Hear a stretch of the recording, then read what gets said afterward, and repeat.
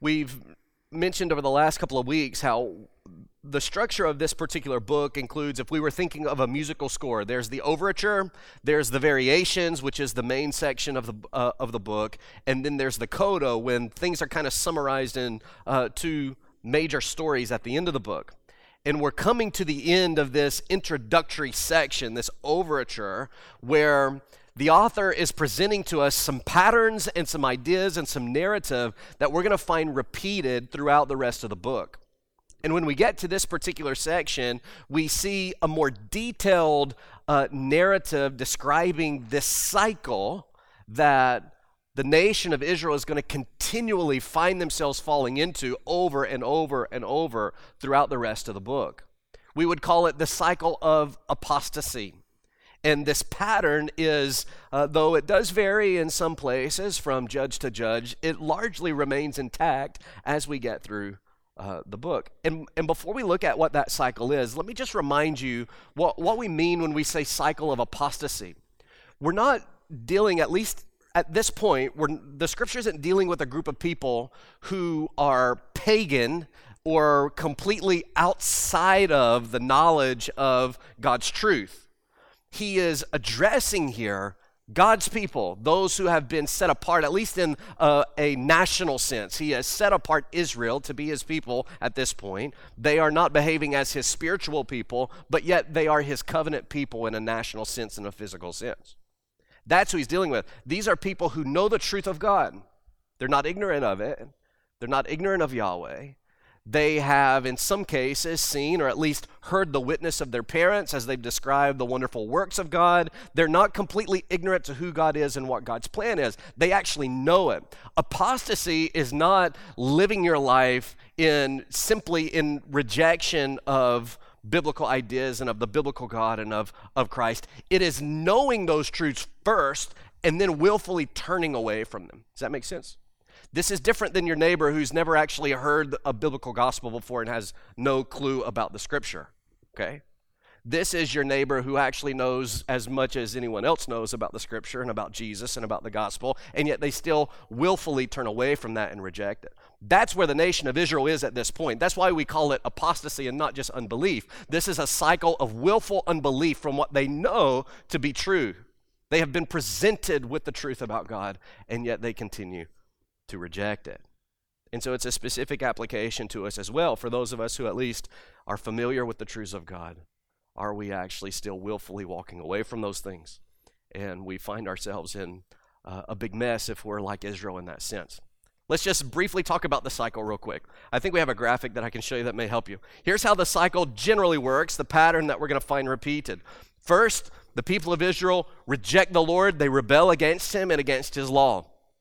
Then, after that, they provoke the Lord to anger, and God delivers them into the hands of their enemies. After that, sometimes, not all the time, but sometimes, the people cry out to the Lord.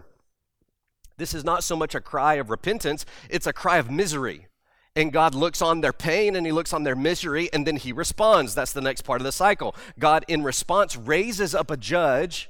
And by judge, we're not talking about the skilled lawyer who sits on a big stand in a black robe and a white wig. That's not the sense of this. This is a deliverer, a military person, generally speaking, who is a savior of the people. He is a savior who leads the people out of bondage to physical national enemies at this point, okay? So God would raise up a judge who would then deliver the people, and then the judge would die, and the people would turn right back to the rebellion. Except the rebellion is not the same as it was before. The rebellion always gets worse and worse and worse. And so the nation of Israel, throughout this book, it just continues on this repeated cycle. They rebel, God delivers them into the hands of their enemies. They are really upset about that, and they finally get to the point where they just can't take it anymore. God responds by sending them a judge, a deliverer, and then the deliverer dies, and they go right back to it again, into the rebellion. This is what we're going to see over and over and over. And the author begins to give us a glimpse of this cycle here in this particular text. But my goal today is not to dig into the cycle itself. We're going to have lots of time over the next few months to look at this cycle. That's not what I want to do today. What I want to do today is I want to look at this text and present to you some larger truths as it relates to Israel's sin and to God's response to their sin. Okay, those are the two major things that I want you to see. I want you to see the nature of Israel's sin, and I want you to see God's response to their sin. The text teaches us so much about the true nature of our own sin, but it reveals some facets about the character of God that in the end should provoke our love. It should provoke our worship. That's the key here. So if I'm going to lay it all out for you here at the beginning, what I hope will happen for you and with you by the time we get to the end of this study this morning is that you might feel some conviction if there needs to be conviction felt because of your sin. But what I really hope happens is that by the end of this, you'll have a view of God's character that will produce nothing in you except worship. Who is a God like this? There is no God like this. And that's what I hope to point out to you. Here's the first thing that I want you to see if you're keeping notes. I want you to see the root of Israel's apostasy. The root of Israel's apostasy. Look with me again at verse 11. The people of Israel did what was evil in the sight of the Lord and served the Baals. And they abandoned the Lord, the God of their fathers, who had brought them out of the land of Egypt. They went after other gods from among the gods of the peoples who are around them and bowed down to them. And they provoked the Lord to anger. They abandoned the Lord and served the Baals and the Ashtaroth. Now, do you remember over the summer we had that series through the 7 churches in Revelation? And does anybody remember what the literary structure was of those 7 churches? Do you remember what it was called? Anybody remember? Josh, tell us. It's a chiasm, right? A chiastic structure. A chiasm is basically, it's a literary technique that has a particular movement or series of movements or statements that are meant to convey a central idea. Okay, there's a narrowing and broadening function. So if you remember back into that particular study, chi is a Greek letter. It looks like a capital X in English. And so if you kind of think of this half of the X, the way that a structure like this works in literary terms is it starts broadly, it moves in, narrows in to its central focus, and then it works itself back out. And it mimics where it starts, okay? Now, I want you to see what's happening here in this text in verses 11 through 13 is a chiasm. It's another chiastic structure. And I just want you to look at it with me. I think I have it on the screen for you to see, actually, so you can visualize this. In verse 11, we have Israel served the Baals. In verse 12, they abandoned the Lord. Again in verse 12, this is the central focus. They went after other gods and bowed down to them. And now it begins to work its way back out. They, in verse 13, abandoned the Lord. Verse 13, they served the Baals and the Ashtaroth. Do you see the narrowing effect? How it starts out and it narrows? Now, what the author's doing here, this is very common, especially in the Old Testament literature. This is very common. He's taking a series of statements or a series of thoughts, and he's arranging them in order that we might see what is at the heart of this issue. And what is at the heart of this issue with Israel, in verse 12, right in the middle, is that they went after other gods and they bowed down to them. And what is that? It's worship. At the heart of Israel's apostasy was the issue of worship. Worship. In fact, the word behind this phrase, bowed down, is used in the scriptures to indicate the biblical notion of worship. We don't always understand it that way. We don't always use that term that way. Typically, when we use the term worship, we are referring to the process of singing praises to God, right? We would come and churches will have worship teams. And what the worship teams are is just the singers, right? And we say, well, let's stand and let's worship together. What we really mean is let's sing together. Typically, we have a very narrow view of what worship is. But the biblical notion of worship is actually much different than that. Indeed, exaltation is really what we mean when we say worship in that other sense. But an exaltation is a crucial element to expressing worship. But it's still only one piece of the pie, okay?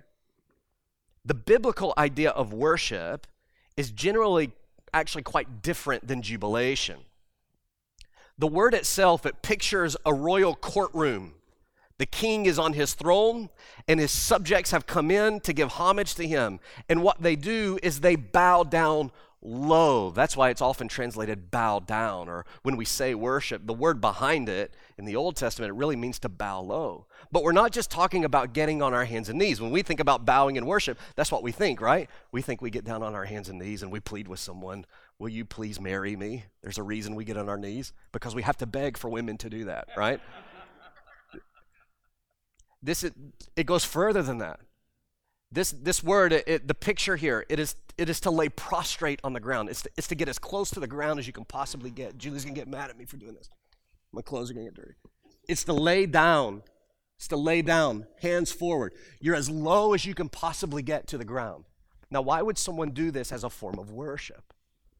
They're making themselves as low as they can possibly make themselves, in order that the one who is the object of their worship is lifted as high as that person can be lifted up. It's a sign of worth, of value. I'm expressing so much value to this person or to this thing that I am bringing myself low in submission as far as I can go. And here's the idea of what it expresses. It's a statement. It says that I am submitting all of my love and my loyalty and my service. I'm committing to this object or this idea or this person or whatever it may be. That's what it means to bow down here in this text.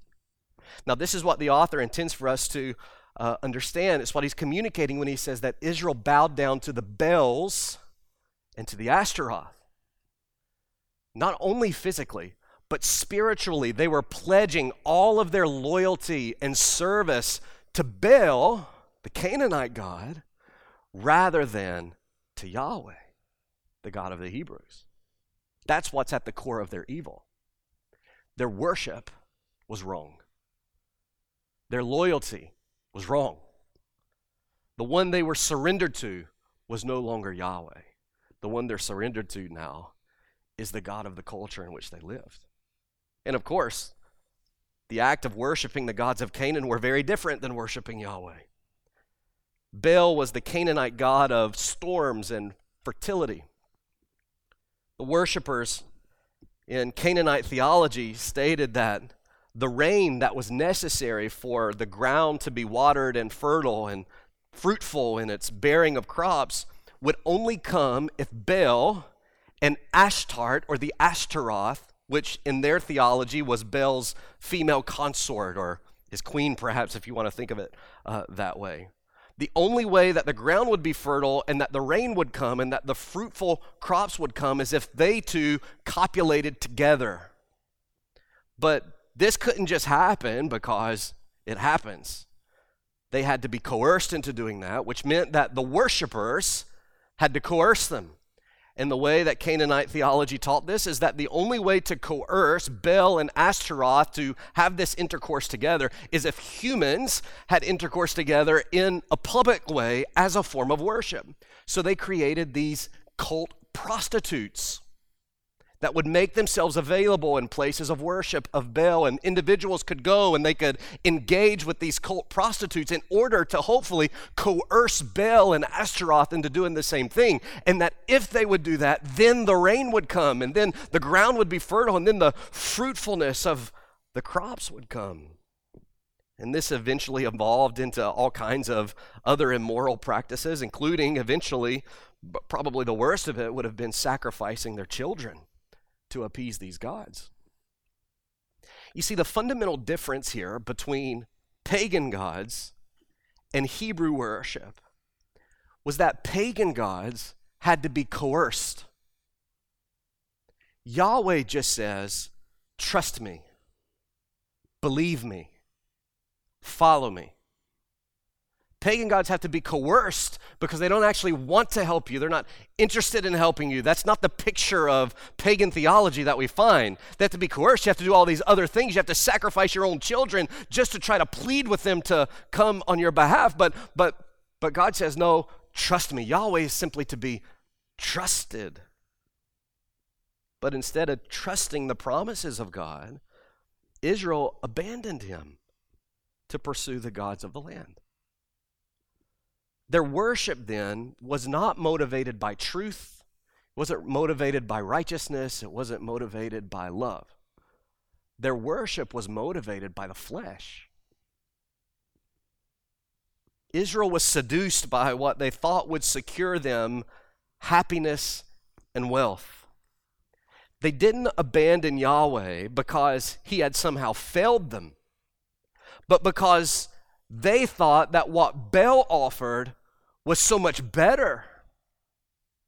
The worship that came along with worshiping Baal and Ashtar, the promises of the fertility of the ground, all of those things, they found that to be far more desirable. So they didn't leave Yahweh because he was bad to them or that he had harmed them in any way. He had been only good to them.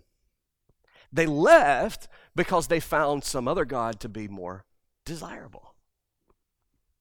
Canaanite religion appeals then to man's basest desires of the flesh: pleasure and prosperity. Pleasure and prosperity. And such is true about the modern equivalents of Baal worship. The gods of this world and of our culture and the ideas of it, they do not appeal to us on the basis of truth and righteousness and eternal purpose. They seduce us with promises of prosperity that never live up to the expectations that we have for it. And they seduce us with promises of pleasure that are ultimately fleeting. They're here for a moment and then they're gone.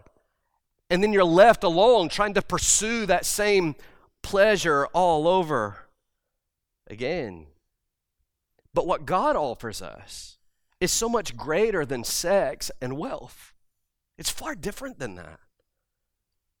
He promises us truth, peace, not merely peace among ourselves, peace with Him. He promises us incomprehensible joy that will never come to an end. But like Israel, we regularly settle for less than what God actually offers. It's a bad trade. Here's what C.S. Lewis had to say about that. It would seem that our Lord finds our desires not to be too strong, but to be too weak. We are half-hearted creatures, fooling about with drink and sex and ambition when infinite joy is offered to us. Like an ignorant child who wants to go on making mud pies in a slum because he cannot imagine what is meant by the offer of a holiday at sea. We are far too easily pleased, he says. I find that really helpful. Sometimes we think that our sin is the result of strong urges that are in us, but it's actually weak urges. We are not looking at the truth of what it is that God offers us and what Christ offers us in the gospel. We're looking for something that's far less than that, something that's immediately gratifying to us, or something that brings pleasure, however it may be fleeting to us. It at least pleasures us in that particular moment, or it comes with the promise of prosperity, or at least what we hope will end up being prosperity. And we've actually set our sights and our desires far too low. The fact is that we all worship something. The question is, what is the nature of that worship? Are you submitted to the God who offers life and peace, or are you bowing before the God of self, fiddling around with anything that might fulfill your basest lust? You see, here's the thing. This is what we saw in James chapter 4 as well. You can't have it both ways. That's the problem. We try to. Those of us who are Christians, from time to time, we try to bring these two things together as much as we can, and it just doesn't work.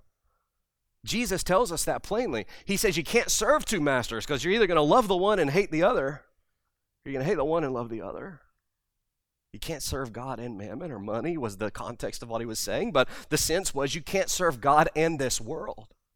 In another place, he says that the path to prosperity and pleasure and joy and all of these things, life that we have, is not a path of self-fulfillment. It's actually a path of self-denial. Deny yourself.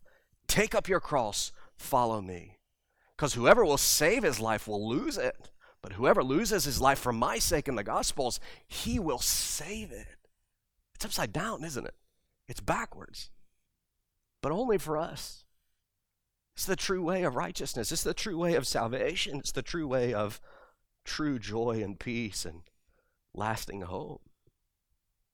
And then, of course, we must remember that it's entirely possible to identify with Christianity in some sense while not actually worshiping the Christian God. Isn't that where Israel is? They weren't renouncing their identity as Israelites.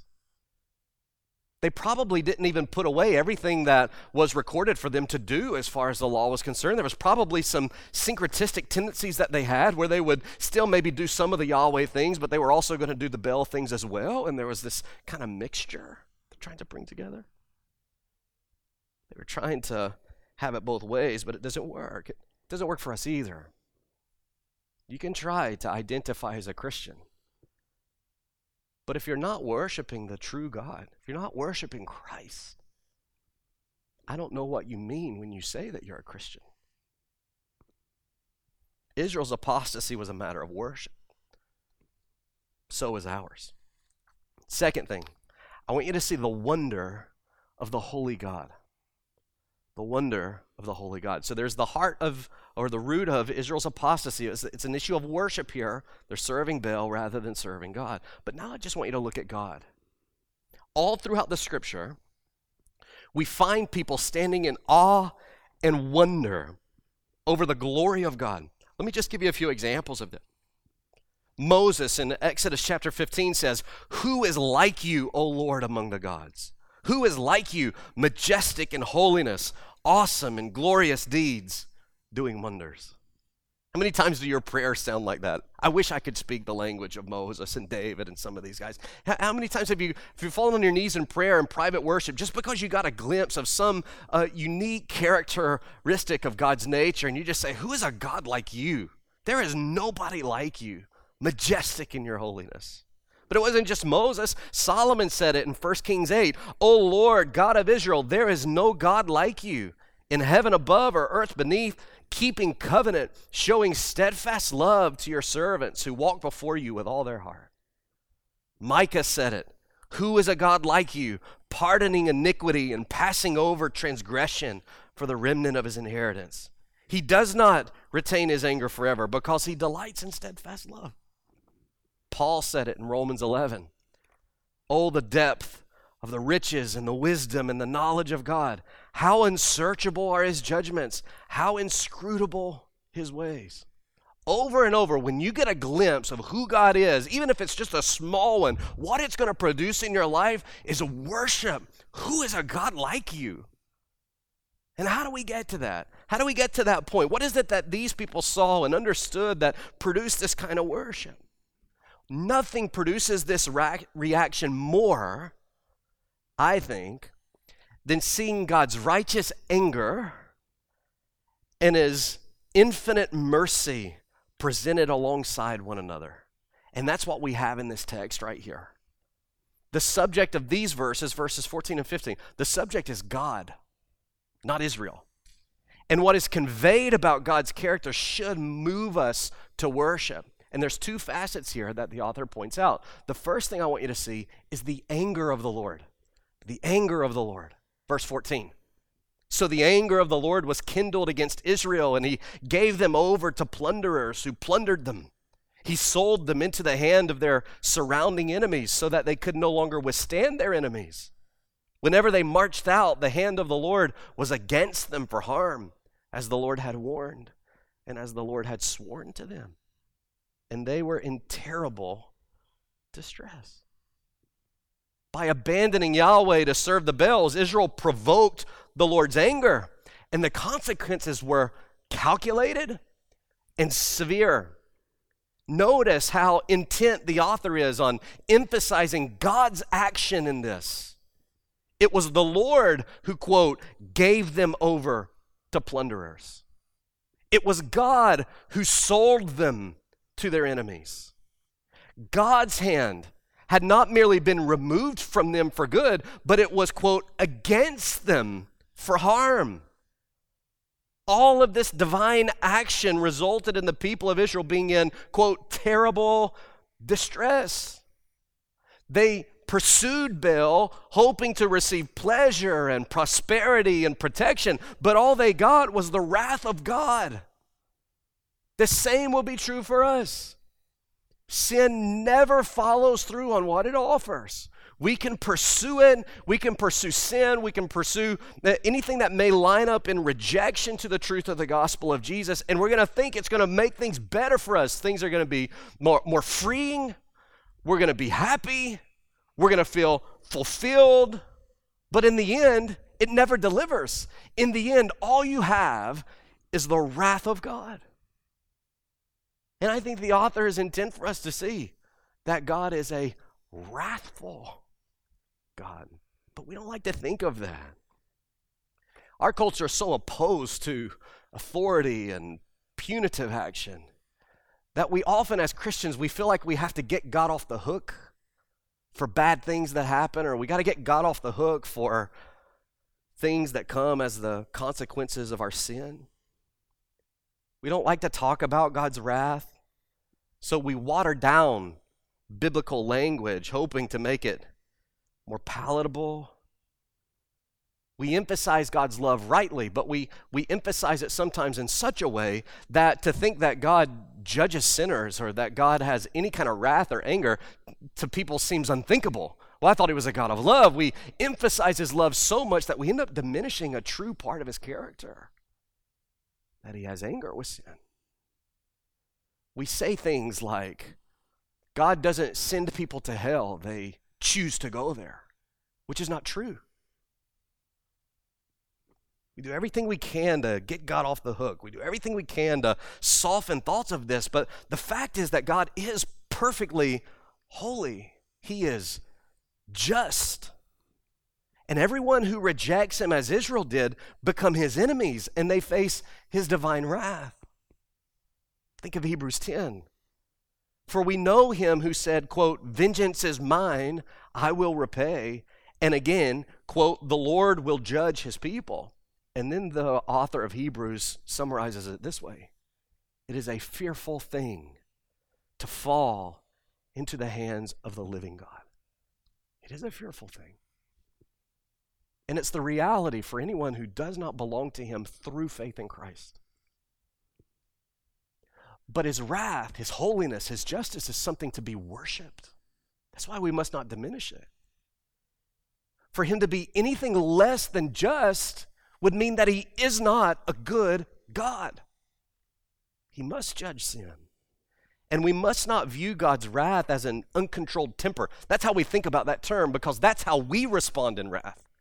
We respond as if we're out of control and explosive, and we produce more sinful things in the midst of our anger and our wrath, but that's not what we're to understand about God's wrath. Think about it here. The author reminds us here in verse 15 that God's anger was in faithfulness to his word. Look at it with me, verse 15. Whenever they marched out, the hand of the Lord was against them for harm, as the Lord had warned, and as the Lord had sworn to them. This is not just God waking up one day and now he's just going to destroy Israel.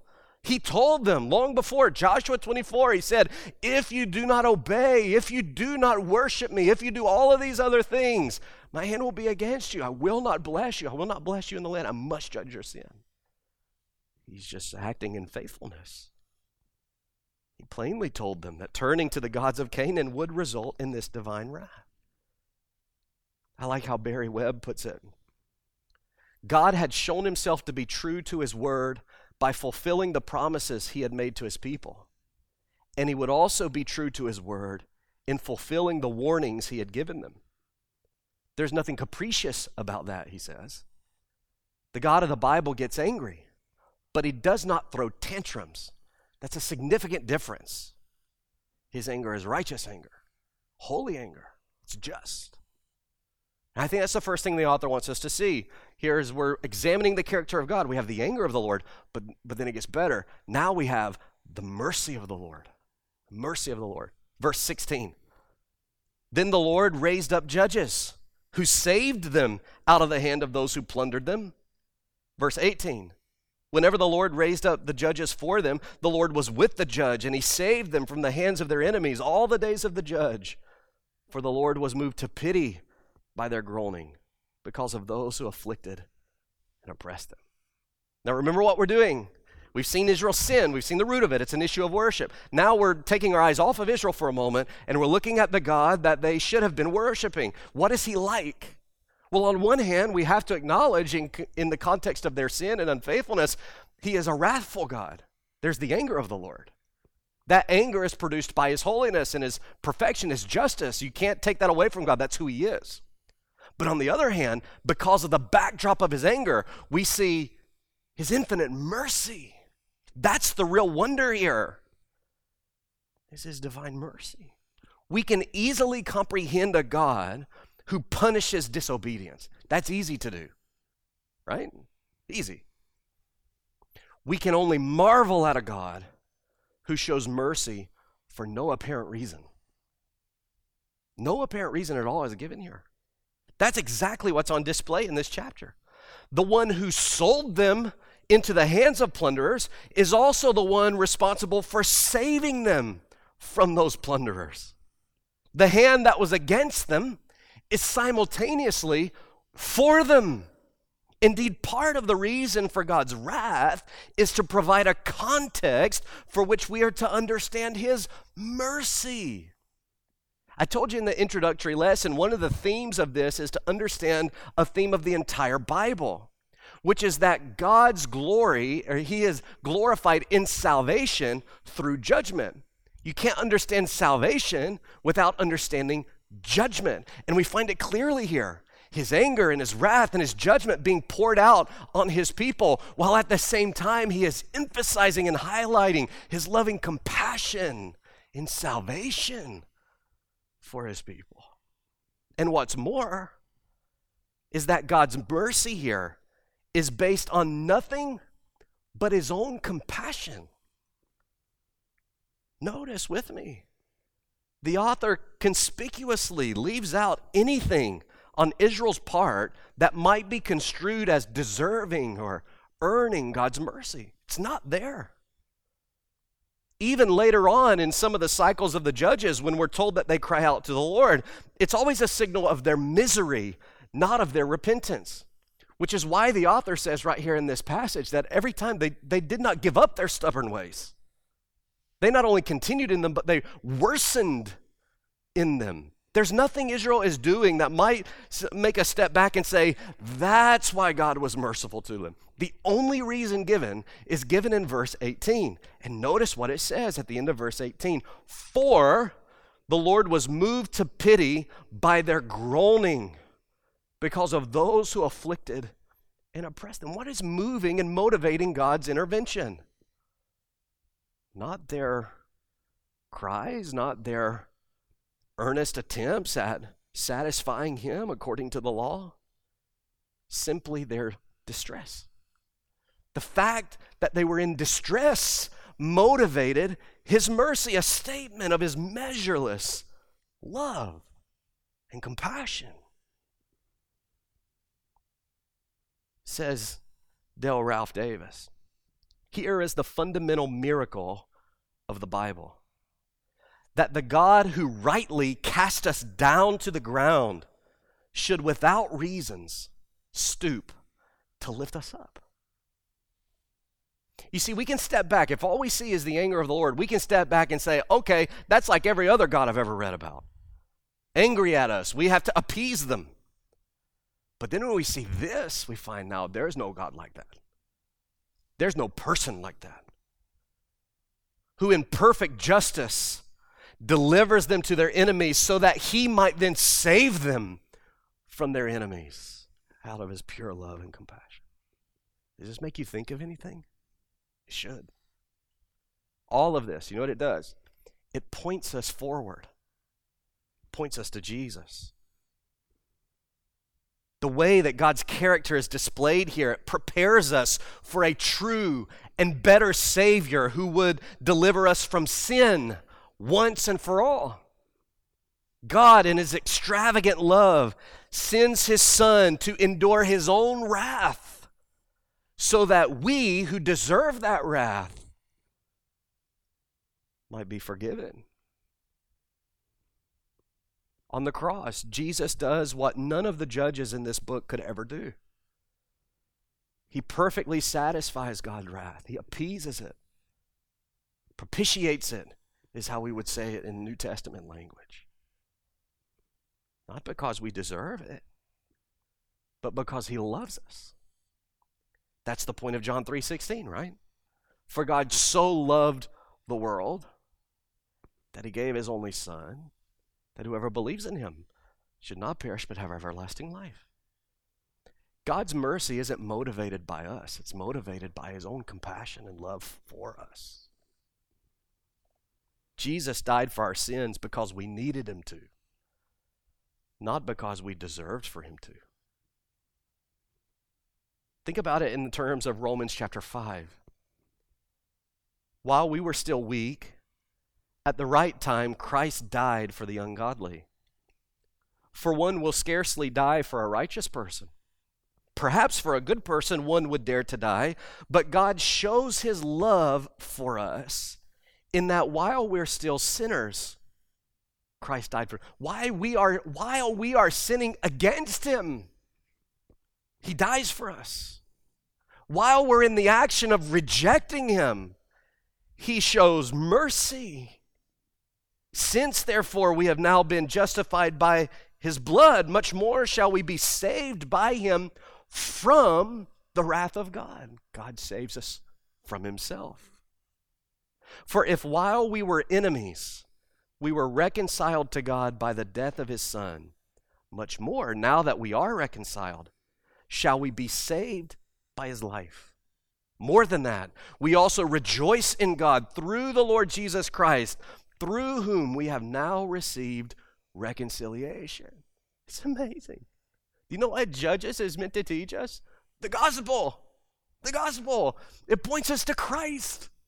And as we see the character of God, what else could we see than the perfect display of it through his only Son? Here's the wonder of this text. While Israel was pursuing Baal, God was pursuing Israel. Same is true for you and for me. He doesn't wait for you to finally get things right and get your head right so that you turn back to him and then he says, okay, now I'm going to go after them. No. He comes after us while we're moving in the opposite direction. It's his gracious initiative. It's his merciful intervention demonstrated through his Son. There's an old hymn called How Firm a Foundation. Maybe some of you know it. There's a question in one of the verses. It says, what more can he say than to you he has said? I want to take that thought and I ask you, what more must God do to motivate your worship? What must he do? He can do nothing more. What more can he say than to you he has said? Look at the cross. Look at Christ. Look at the love that he has put on display. Look at the way that he woos us through the gospel. The gospel is his idea. We didn't even ask for it. He provides it. Why would you continue to turn away from that? Why would you reject such love? What more must he do? Be a half-hearted creature no longer, as C.S. Lewis said. Wonder at the glory of God. Turn to him, and you'll find, as James said, he's very near. Third thing, and we'll be finished. I want you to see the spiraling effect of Israel's apostasy. The spiraling effect of Israel's apostasy. Look with me at verse 17. We would expect at this point that, wow, look at, they didn't even ask for it, and God sent all these deliverers that took them out of this big problem. Surely Israel will now say, okay, we got it. We messed up. We're going to be faithful now. But that's not what they do. Verse 17, yet they did not listen to their judges. They whored after other gods and bowed down to them. They soon turned aside from the way in which their fathers had walked, who had obeyed the commandments of the Lord, and they did not do so. Verse 19, but whenever the judge died, they turned back and were more corrupt than their fathers, going after other gods, serving them and bowing down to them. They did not drop any of their practices or their stubborn ways. You see, what's presented in Judges is not merely a cycle. It is a spiral. Despite everything that God had done to deliver them from their enemies, each successive generation spirals into deeper and deeper and deeper rebellion. They didn't turn back to God. Instead, they worsened, taking their parents' sin even further. Here's how Psalm 106 describes this particular generation. They did not destroy the peoples as the Lord commanded them, but they mixed with the nations and learned to do as they did. They served their idols, which became a snare to them. They sacrificed their sons and their daughters to demons. They poured out innocent blood and the blood of their sons and daughters whom they sacrificed to the idols of Canaan, and the land was polluted with blood. Thus they became unclean by their acts. They played the whore in their deeds. Then the anger of the Lord was kindled against his people. He abhorred his heritage. He gave them into the hand of the nations, so that those who hated them ruled over them. Their enemies oppressed them. They were brought into subjection under their power. Many times he delivered them, but they were rebellious in their purposes. They were brought low through their iniquity. Now here's my question. How is this even possible? How is this possible? How could they continue in such a downward spiral after God provides over and over and over and over? It's like an addiction. You've known people with drug addiction, I'm sure. There comes a point to where their life is so gripped by the addiction, they know the damage it causes, but they can't get free from it. They're a slave. That's what's happening here with Israel. We need to understand the pervasive power of sin. An unbeliever does not simply choose to sin. They're a slave to sin. That doesn't remove our culpability. Of course, our sin is still our own. But we're also incapable of changing ourselves. That's the thing. We need God's gracious intervention. Otherwise, we'll always choose the gods of this world. Always. What Israel needed was a king who would not only deliver them from Canaanite enemies, but from their own sinful condition. We desperately need new hearts, what Jesus called the new birth or being born again. And that's exactly what Jesus came to do for us. That was the promise made from God through the prophets, that in the new covenant, one day he was going to send someone, and this new covenant king was going to come, and he was going to provide a new heart, and he was going to write his law on our hearts, and we would love him, and he would be our God, and we would be his people. And that's what Jesus came to do. The good news is that God provides this new heart and this new birth through the gospel of Christ. Hear his gospel. Come to Jesus. Turn from sin.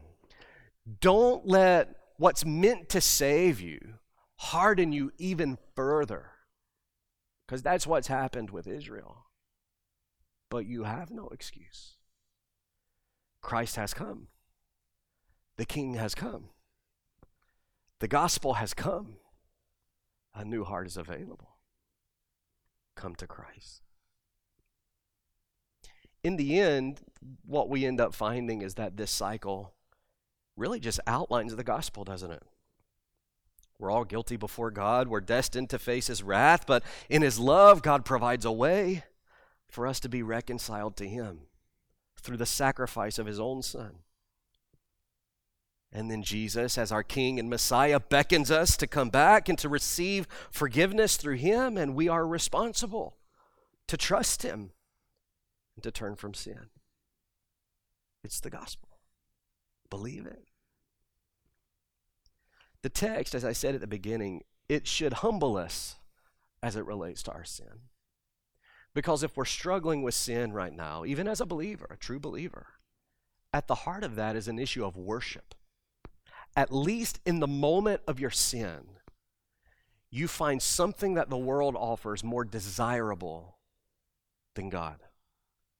And in that moment, your worship turns away from Yahweh and it turns to this thing, this fleeting pleasure, or this empty prosperity or promise of it. It should humble us. We don't sin just because, we kind of blame something, or we just kind of blame the fact, well, nobody's perfect, that kind of thing. That's true. But it should humble us. What's really at the heart of that is we've forsaken true worship. But there's more to this text. It really should lead us to stand in awe of such an amazing God, such love, compassion, such pursuit despite our continual rejection. That's what's so amazing about it, right? Maybe some of you guys were like me and you were pursuing your spouse for a while, and over and over and over they're thinking, no way, leave me alone, please. And eventually you broke them down, right? It doesn't work that way with God. We're the ones who keep saying, no way, leave me alone, leave me alone, leave me alone. He's the one that keeps saying, no, I want you, I love you, look what I've done for you. Turn to me, have peace, joy, love. Who is a God like that? There isn't one. It's only him. Don't turn him away. Come to him. You'll find that he's everything and more than what he said.